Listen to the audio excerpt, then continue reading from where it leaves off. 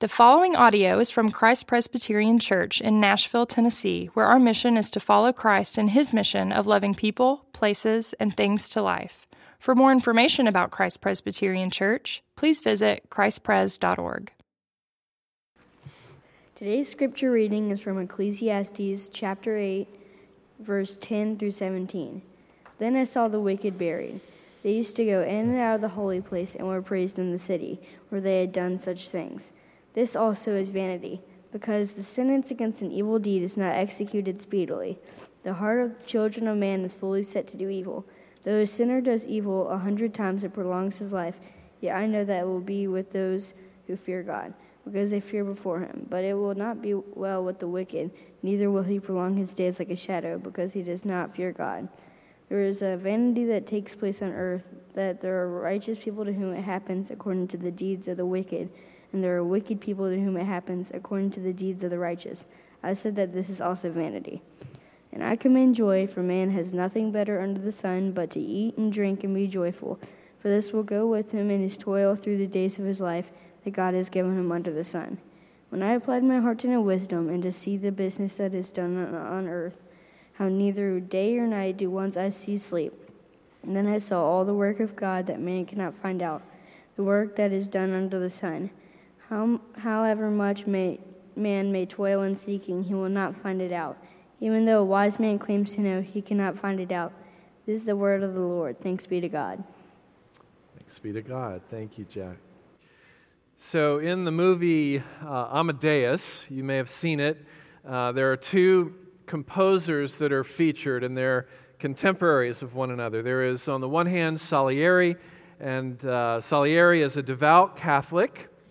He works tirelessly at his craft, making music, composing scores and such, and he never seems to get his big break. And he essentially goes unnoticed as a musician and as a composer, and essentially he is obscure. And then his contemporary composer is Wolfgang Amadeus Mozart, who is pictured as a drunk, as a womanizer, as a man of bad character, as a man whose music, which is filled with masterpieces, comes to him without effort, oftentimes under the influence of alcohol and with no sleep, and he becomes lauded, famous all over the world. And there's a point in the film where Salieri has an existential crisis about the unfairness of it all. And he essentially takes God to task, and he asks God, why would you choose somebody like Mozart instead of somebody like me to have such a gift? And then he says to God these words, "From now on, we are enemies, you and I, because you choose for your instrument a boastful, lustful, smutty, infantile boy and give to me only the ability to recognize that incarnation. You are unjust, unfair, unkind." And then Salieri renounces God and self-implodes. Salieri is by no means the first person to question God in this way. There are actually prayers that God has given us in the Bible, specifically in the Psalms, but not exclusively in the Psalms, such as the 73rd Psalm, where Asaph, a very spiritual man, prays these words, "I envy the arrogant when I see the prosperity of the wicked. They have no pangs until death. They are not in trouble as others are. They are not stricken like the rest of mankind. Why do the righteous suffer and the wicked prosper?" And then here in our text in front of us this morning from Ecclesiastes 8, all is vanity, all is vapor, because it seems like the worst people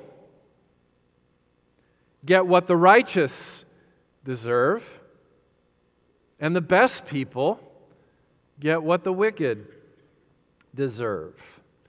And here we are on Palm Sunday, Holy Week, that that begins with sanity. In comes Jesus, and the crowds cry out, Hosanna, which means, Lord, save. Glory to God in the highest, peace on earth and goodwill to men. But as the week goes by, we start to hear the rumblings of the crowd and then the shouts of the crowd, crucify him, crucify him. Give us Barabbas, spare the life of Barabbas, the insurrectionist, the rebel, the man of ill repute, the Mozart type, and crucify the devout maker of music, Jesus. And then in the coming years, the disciples of Jesus start dropping like flies as each of them is executed, not for being unfaithful, but for being faithful. And then the Roman Caesars, who take their lives mostly in very vicious, cruel, parading sorts of ways, seem to prosper all the more. And 11 of the 12 disciples end up dying as martyrs. Number 12 dies in exile in prison on a remote island. And then fast forward to today, and you still see this dynamic, that the best people seem to get what the wicked deserve, and the worst people seem to get what the righteous deserve. It just takes one or two news cycles to be reminded of this, that power and prosperity goes typically to people who lie, people who cheat, people who oppress, people who murder. And suffering goes to the faithful, to those who are hardworking, to those who are kind. In comes Jesus. There's great symbolism to this. Because when kings and emperors came into a town or a village, they came on a horse. A symbol of power, a symbol of aggression, a symbol of war, a symbol of who is large and in charge. And then you have Jesus coming in on a donkey. There's so much irony there because the donkey represents humility, it represents peace, it represents a rider who believes he has nothing to prove. And in choosing not to act like a king with all the bravado as he rode in to town, that's actually what established Jesus as the king on Palm Sunday, the King of all kings, the Lord of all lords. And yet the question still remains, and especially by virtue of what would happen to him the Friday after that, when he was crucified, what are we to do with the reality in which we're living right now, which was Salieri's reality, which is everyone's reality, that the wicked seem to get off scot-free and the righteous seem to suffer? There's two thoughts, two answers to that question according to our text. The first is that there will be a reckoning, and the second is that there will be relief. And so we'll start with the answer that there will be a reckoning. In other words, when there is injustice, when unfairness seems to rule the day and to dominate our lives and our realities, the truth of the matter is that things are not always as they seem. We, in our limited perspective, feel like there's never going to be any end to injustice, oppression, things that are not fair, abuse, and so on. But what the writer here, as well as the psalmists and Jesus and the Gospels and the epistles all assure us is that all injustice, all wrongfulness has an expiration date. Evil will be called to account. And this is something that Christians especially can rejoice over. Verse 10, then I saw the wicked buried. He's seeing into the future. I saw the wicked buried. There's a hint of rejoicing in this. Could it be? Verse 13, he goes on, it will not be well with the wicked, neither will he prolong his days like a shadow, because he does not fear God. Ding dong, the wicked witch is dead. Nearly 10% of the Psalms, there's 150 of them, they're right in the middle of the Bible if you want to explore them. Nearly 10% of them are what we call imprecatory psalms. To imprecate is to pray against instead of praying for. To imprecate is to call down judgment and calamity and cursing on the enemies of God.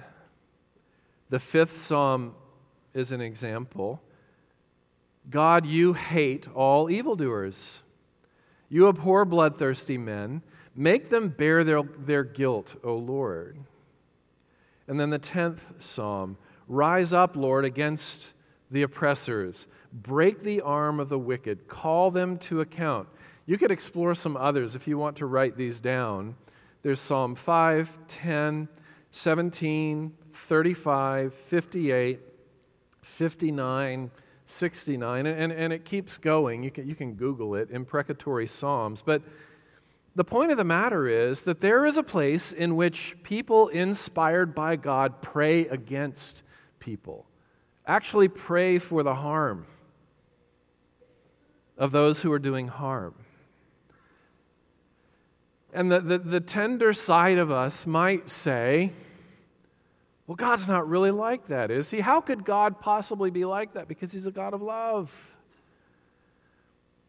And we've said it before, but it bears repeating, that to say that God is only a God of tenderness, God is only a God of forgiveness, God is only a God of kindness, is a luxury that only the privileged and non-oppressed get to enjoy. Your life is pretty sheltered if you think that all God is love. All love, no judgment. All gentleness, no fierceness. All kindness, no severity. I mean, the Apostle Paul himself, the champion of the grace and love of God in Romans said, consider the kindness and the severity of God. He's a consuming fire. What do we do with this? You know what to do with this when you become one of the victims, or somebody that's dear to you becomes one of the victims. Your tune changes all of a sudden. This whole idea of God being a completely and all the time non-retaliatory God starts to vaporize, as it should. I mean, because if God is only non-retaliatory, what do we say when we are face-to-face with a Holocaust victim or a victim of slavery or of trafficking, human trafficking, or when we're face-to-face with a Syrian refugee, or when we're face-to-face with somebody who's been bullied, or somebody who grew up with an abusive father, or a borderline mother, or somebody from Parkland High School? What do we say? You know, we actually affirm this in the Apostles' Creed. I believe that Jesus Christ descended into hell. And I believe he will come again to judge, to punish, to exercise his wrath on the living and the dead. Do we believe this? And maybe a deeper question would be, do we rejoice in it? And those victims who actually do rejoice in these words, just as we rejoice in the words, I believe in the forgiveness of sins, rejoicing in the judgment of God, praising God not just for his glorious grace, but also for his glorious justice, is not an indication that there's something wrong with us. It's an indication there's something right with us. Can I say that? What the word crucify during Holy Week accomplished is this: the certainty of complete, albeit future, justice. And there are two ways that justice will be satisfied on the account of the wicked out there, the wicked in here, and the wicked inside our own hearts. Either that justice will be accomplished vicariously, where Jesus on the cross takes the complete hit for everything wrong that we and every other oppressor, like the Apostle Paul, for instance, like King David, for instance, have ever done, past, present, or future. Vicarious. an exchange of records, an exchange of verdicts, us for Jesus, Jesus for us, or retributive. That's the part we don't like to talk about. That those of us who go into eternity preferring to hold on to our pride rather than to surrender to Christ holding on to us, the only one left to pay for all the wrongs that we have been part of, either actively or complicitly, will be us. That's what the Bible talks about when it talks about hell, which is not merely an Old Testament concept. Jesus talked more about hell and judgment than he did about love. Why on earth would this second category of retributive justice exist? Why can't the cross apply to every kind of person, whether they go into eternity believing in Christ or not? Why can't God just be so loving that he would let everybody go free? Here's the answer that the Bible gives. Some actually prefer to go to hell with their pride than to go to heaven with Jesus.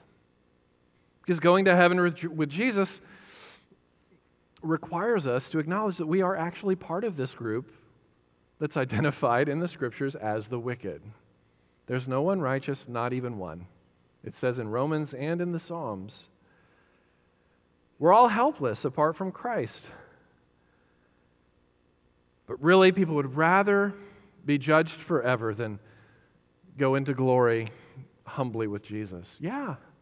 Luke chapter 16, there's actually a parable that Jesus tells about a rich man who is in hell, and a man who suffered during his life on earth, but humbled himself, trusted Christ, and he's in heaven in Abraham's bosom. And there's an exchange that's going on between Abraham in heaven and the rich man in hell. And the rich man says to Abraham in heaven, "Send Lazarus down here to give me some water." In other words, I'd rather have a servant in hell than be a servant in heaven. It gives new meaning, doesn't it, to the proverb that says that pride goes before a fall. Svetlana Alliluyeva describes the death of a tyrant who murdered millions, who was also her father, Joseph Stalin. This is how she describes her father, Joseph Stalin's last moment. At what seemed like the very last moment of his life, he suddenly opened his eyes and cast a glance over everyone in the room. It was a terrible glance, insane or perhaps angry and full of fear of death, and the unfamiliar faces of the doctors bent over him. The glance swept over everyone in a second. Then something incomprehensible and awesome happened that to this day I can't forget and don't understand. My father suddenly lifted his left hand as though bringing down a curse on us all. The gesture was incomprehensible and full of menace, and no one could say to whom or what it might be directed. The next moment, after a final effort, the spirit wrenched itself free from his flesh. What this seems to describe is a man who prefers riding on a high horse into hell than he does riding on a donkey with Jesus into heaven. It's terrifying. It's tragic. But there will be a reckoning. But there also will be relief. You know, in verse 11, the writer acknowledges that the judgment of God rarely comes speedily.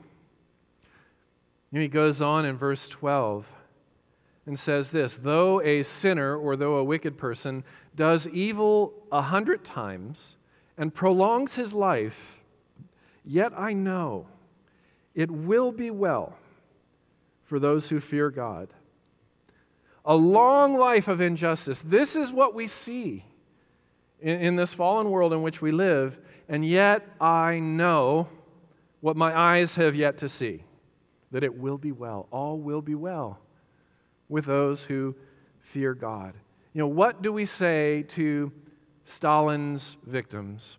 What do we say to anyone who's paying the price of oppression and injustice and abuse in this present world, who watch Barabbas go free as they are led to their own crosses? What if I am Salieri? What if I am the abandoned spouse? What if I am the abused child? What if I am Stalin's victim? What if I am the one who has had her or his life completely changed in a nanosecond by a bullet?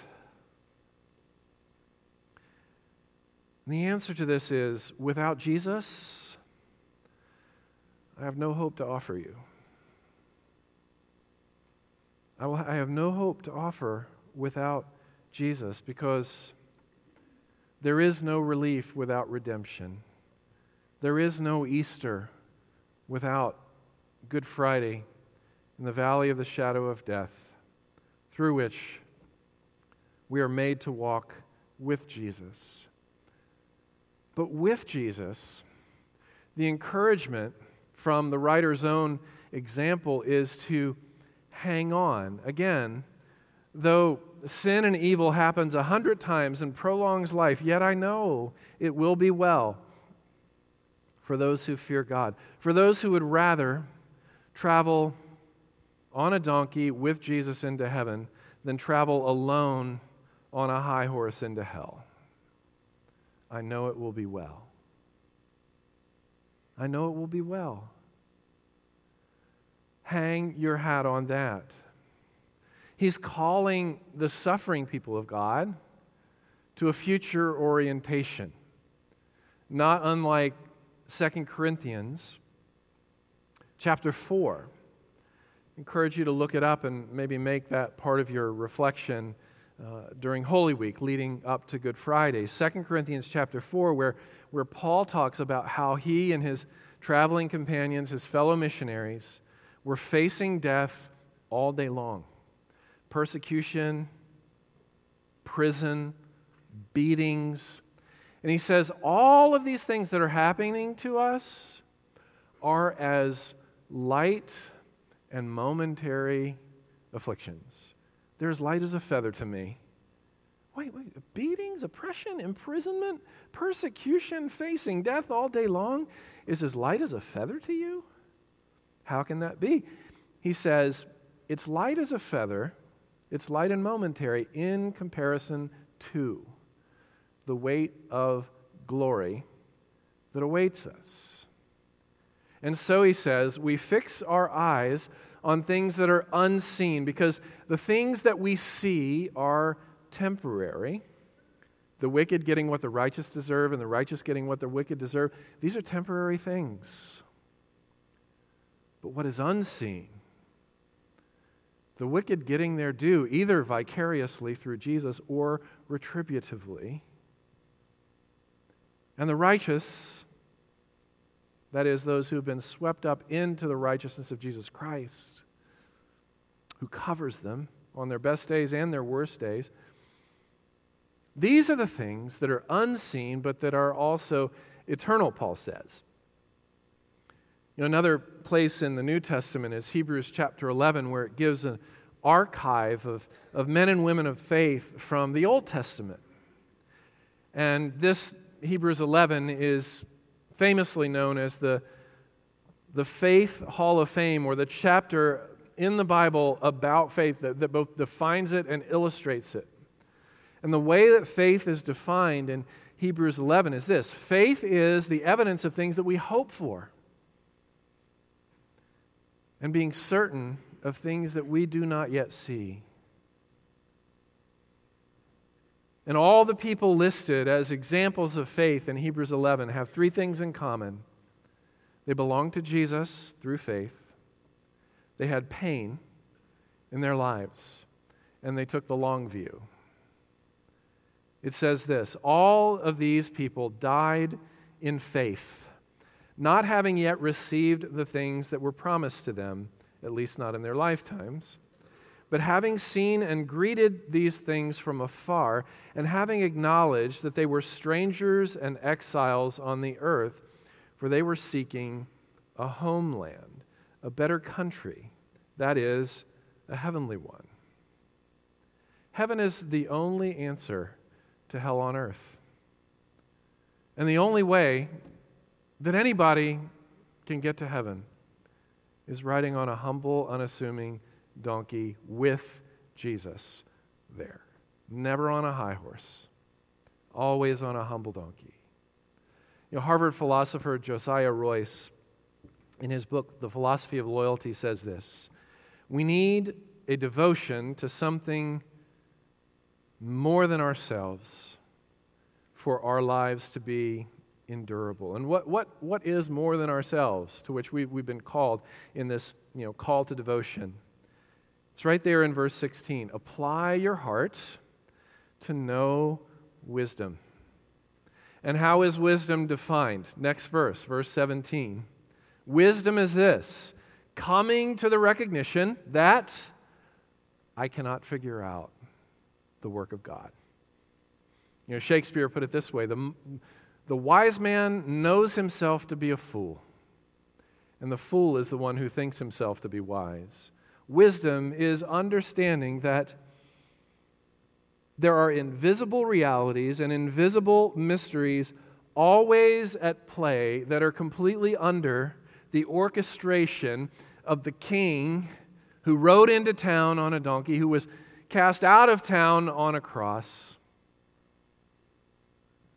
And I'm not allowed to talk about what happened next until next Sunday. Just a hint there. But wisdom says this: if we knew everything that God knows, if we were able to see everything that God sees, it would always be well with our souls. Always.